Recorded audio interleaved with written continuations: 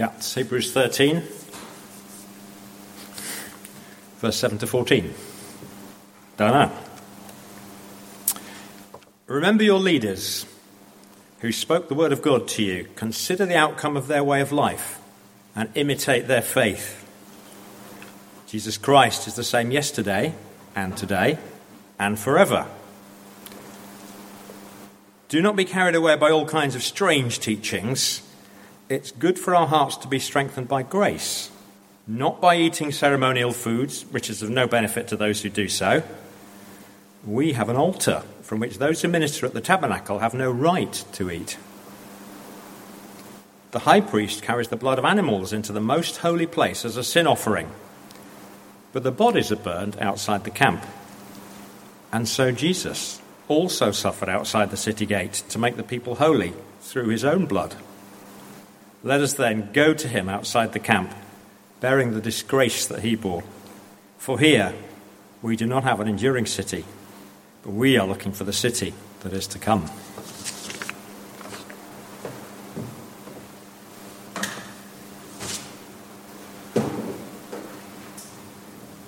We've obviously got the timing to this sermon so perfectly wrong. We should be doing the two mountains tonight with the thunder in the background. That would have been much more appropriate.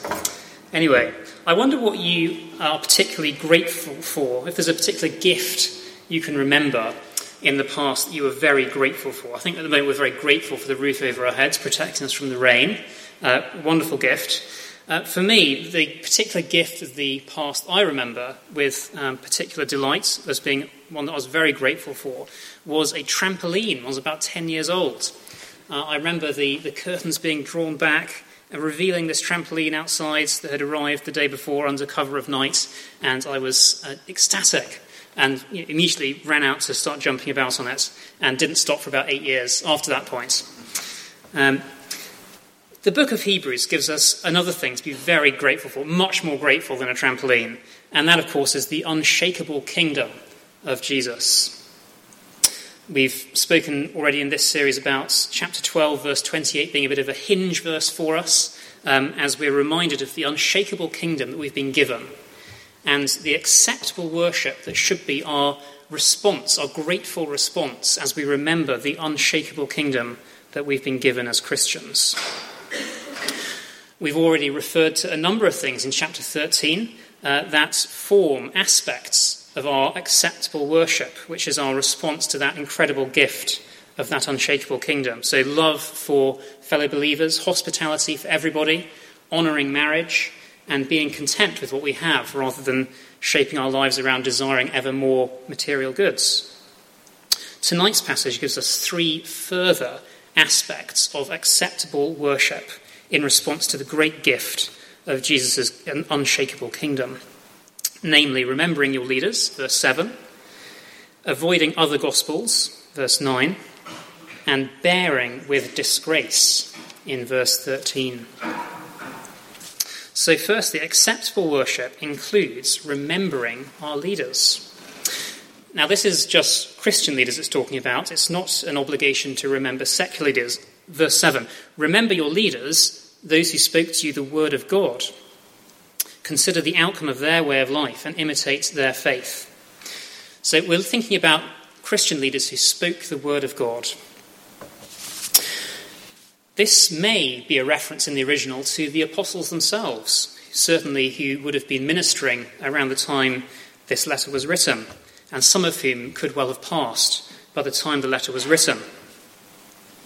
It's likely that the letter to the Hebrews was written before AD 70, given there are references to the temple sacrificial system, which was ongoing until about that year. So the leaders could well be referring to apostles, but it's probably referring more generally to others leading the early church, not just the apostles.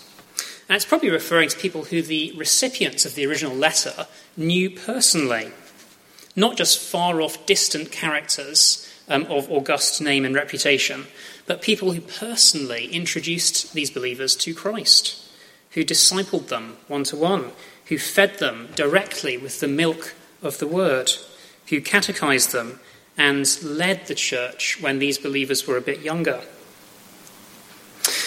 There may well be a broader application to slightly more distant Christian leaders, but the primary one seems to be those who they know, who they can directly remember. Nonetheless, Hebrews 11, earlier in the book, had spoken of Abel's sacrifice as being an act that still speaks to us, even though Abel himself is long dead. The principle is certainly there, that those who have died can still speak to us through what they've done, through it being remembered and written down. There's no need for a direct physical interaction in order for people to speak to us in that way. And that's so with the written word and with oral tradition as well. So why is this an aspect of acceptable worship? Why is remembering leaders an important part of our grateful response to the unshakable kingdom? Well, there's a general sense in which the gospel turns us away from lies to the truth, and therefore it makes sense to listen to those who speak the truth, who, as the words of that verse say, spoke the word of God to you, and by extension to remember them after they're gone. There's also a specific sense in which the gospel turns us to rightly ordered relationships. Do you remember the angel's prophecy to Zechariah back in Luke chapter 1? John the Baptist was to be one who would turn many of the children of Israel to the Lord their God, going before him in the spirit and power of Elijah to turn the hearts of the fathers to the children and the disobedient to the wisdom of the just. The gospel reorientates us both to true wisdom and to those who speak true wisdom. It's therefore natural for acceptable worship to include remembering Christian leaders, honouring Christian leaders of the past, with the intention that we learn from those leaders. It's a very frequent refrain in Paul's letters in the Bible that we would imitate him. What were his words to Agrippa as he was tried at Caesarea? I wish that you were as I am, except for these chains. As in, I wish you were like me as a Christian, as a believer, except for being in these chains. Christian faith, thus, can be learnt not only by instruction, and there's certainly plenty of instruction in the words of the epistles, but also by imitation, by looking at the life of the one who wrote them, if you knew him personally, but also at his successors, at those who also, after him, have spoken the word of God. And that includes imitation of those who have led us in the past. Not necessarily imitating exactly what they've done, but imitating rather their priorities and their values. For me, the instruction to remember your leaders makes me think primarily of actually my Sunday school teachers from when I was very young. They were the ones who first introduced me to the faith. But telling me to remember my leaders doesn't mean I go back to exactly the same Sunday school classroom and teach exactly the same lessons out of some strange kind of ossified form of respect for them. No, instead I follow their priorities and their values, their dedication to teaching the word, their faithfulness in doing so, their creativity in thinking of ways of doing that to quite a rowdy bunch of little children. And likewise, we might also think of an old youth leader who spoke the word of God to us in the past, or a former vicar of whether of this church or of another church we've been to in the past, or perhaps of a Christian author who has been particularly influential in shaping our Christian walk. This verse directs us to think of their faith, their good works, their priorities and character, not because we think of them as saviours, not because they're sort of mini Jesuses.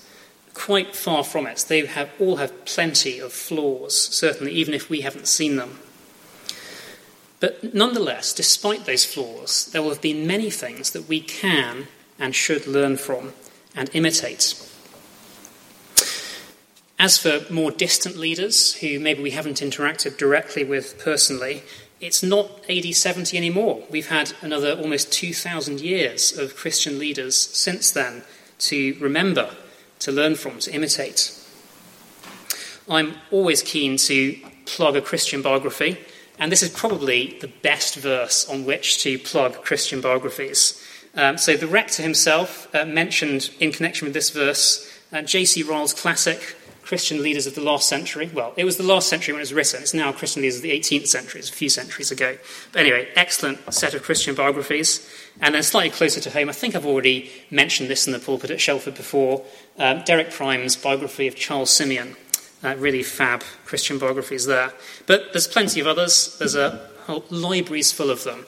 And they're definitely worthwhile reading, whether for half term or for any other occasion. Remembering our leaders, acceptable worship also includes avoiding other gospels. Let's have a look again at verse 9. Do not be carried away by all kinds of strange teachings. It is good for our hearts to be strengthened by grace, not by eating ceremonial foods, which is of no benefit to those who do so. The gospel of grace saves us. It saves people when they're introduced to it. It introduces them to Christ. But it also, for believers, strengthens. It's not simply a one-trick pony. We don't leave the gospel of grace behind when we become Christians. We need to keep hearing it and keep being strengthened by it. It strengthens us in the seat of all of our emotions and actions, in the heart. But the heart, as well as having that good spiritual food, can also have bad spiritual food. Other gospels can weaken the heart rather than strengthen it, diminishing in its view the holiness of God, diminishing the need for a saviour, diminishing the power of Christ to save, and diminishing his love and extending the grace of salvation to all. The author's own analogy in this letter is to sacrificial offerings. And there's a slightly tricky illustration for us to get our teeth into in verses 10 and 11. We have an altar from which those who minister at the tabernacle have no right to eat. The high priest carries the blood of animals into the most holy place as a sin offering, but the bodies are burned outside the camp.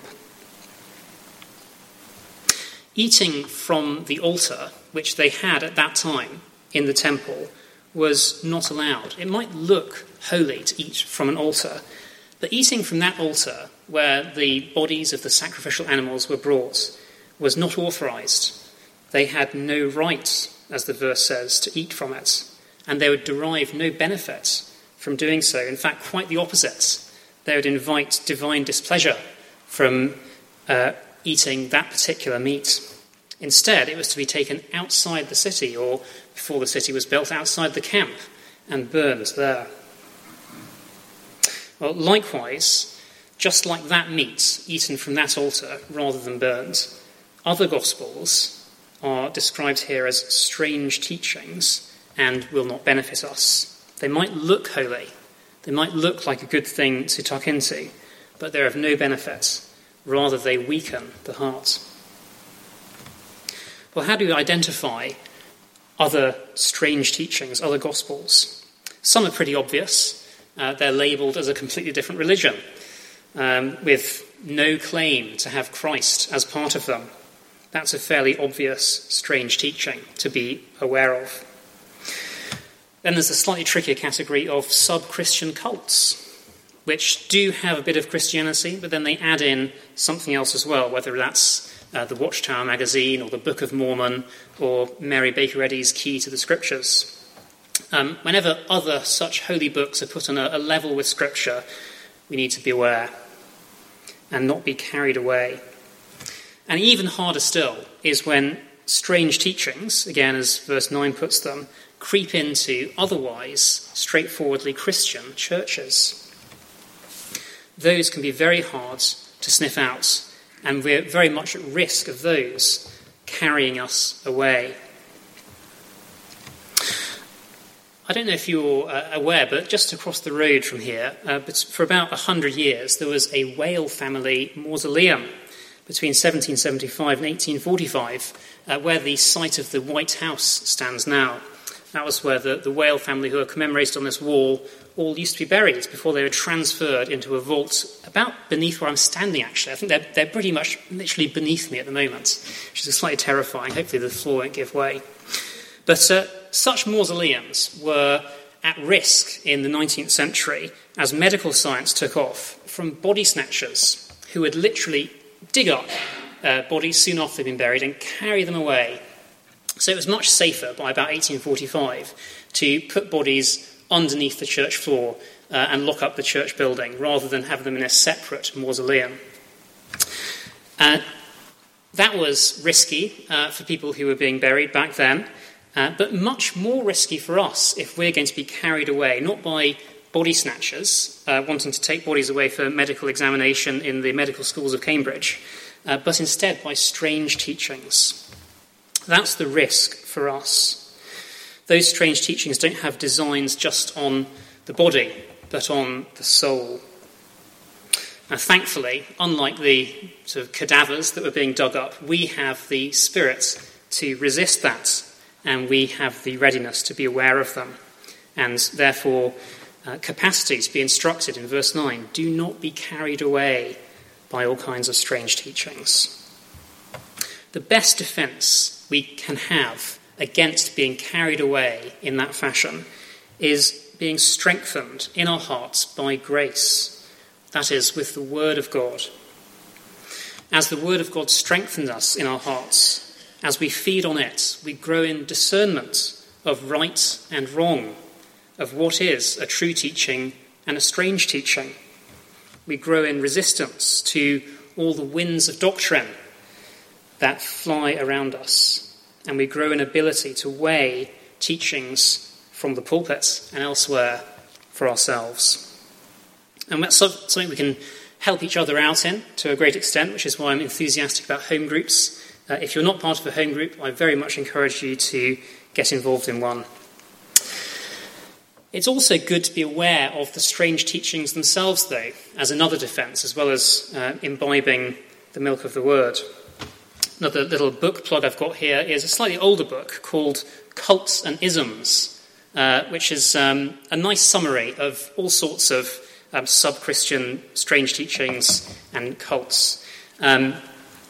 Wonderful when you encounter the Jehovah's Witnesses on the street corner or the Mormons knocking on the door, just to be aware of some of the things they actually think, and as well as having the armament of the Word of God, also to be prepared for what they might say, as part of our preparedness not to be carried away by all kinds of strange teachings. So remembering our leaders, avoiding strange teachings. Thirdly, and finally, acceptable worship includes bearing disgrace. Verse 12. Jesus suffered outside the city gate to make the people holy through his own blood. Let us, then, go to him outside the camp, bearing the disgrace he bore. For here we do not have an enduring city, but we are looking for the city that is to come. Again, we have slightly tricky imagery to tackle here. The author seems to be using the idea of the sacrifice in the city in two separate ways. So we've spoken about how he used it to warn us not to eat of the meat unauthorized for public consumption on the altar in Jerusalem. But then he obviously takes the thought of the taking of the forbidden meat outside the city to be burnt as a segue into talking about Jesus also having been taken outside of the city gate. And so Jesus also suffered outside the city, just in the same way as those sacrificial bulls and rams and sheep were burnt outside the city. So Jesus, in his flesh, suffered outside the gate of Jerusalem. The crucifixion occurred at Golgotha, outside the city gate, which sometimes confuses visitors to Jerusalem today who see the old wall and they see the Holy Sepulchre Church, which is reputed to be the site of the crucifixion, inside the wall. But of course those walls are a 16th century wall, not the wall that was there in the 1st century, when that site was outside the city gate. So just as crucifixion was a great disgrace, so also banishment outside the city, for that to happen outside the gate, was a further underlining of the disgrace that Jesus suffered in that day. And yet, that is the place where, in the words of the verse, he made people holy. By his atoning sacrifice, in that place of disgrace, he brought us cleanliness spiritually.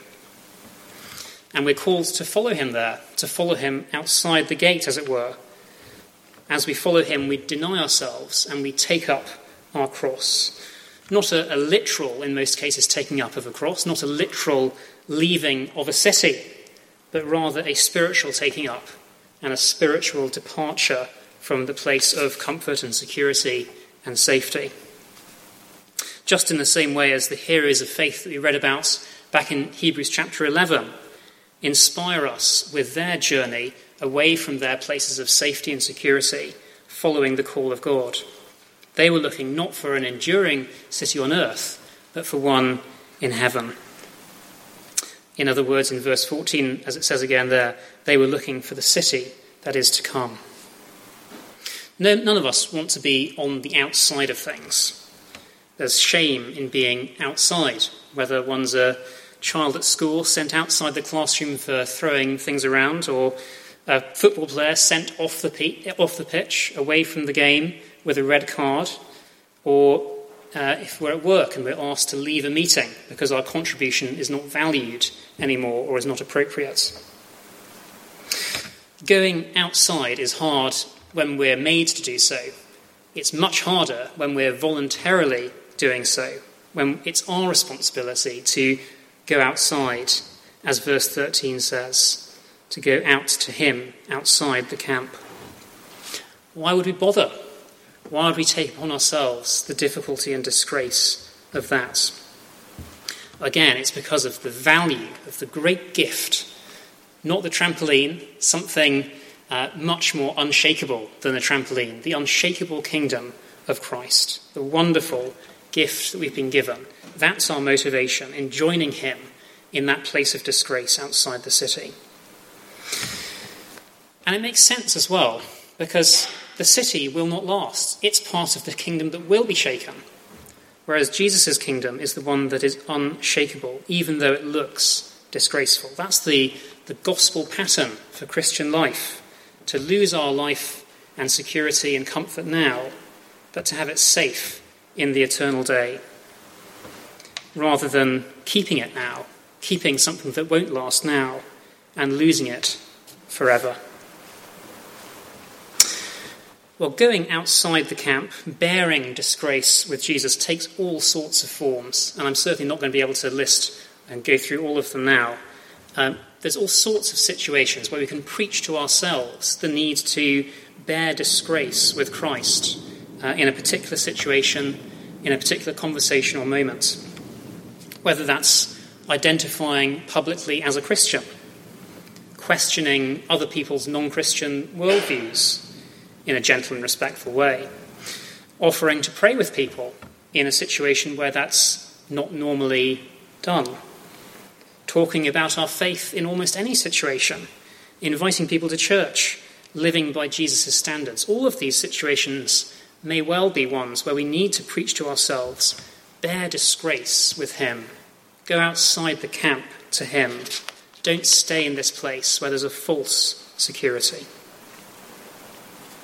We need to consider at all times who it is who's outside the city, not a common criminal on the cross, but the Lord of glory who reigns over his unshakable kingdom. Much better to be there with him, even if it doesn't look that way sometimes. Let's pray. We thank you, our Heavenly Father, for your unshakable kingdom, your heavenly city, the promise of life with you forever, a life for those of us who have turned to you and put our faith in you, which has already begun. Help us to rightly value your kingdom and so worship with all that we have in all these situations. for the sake of his name. Amen.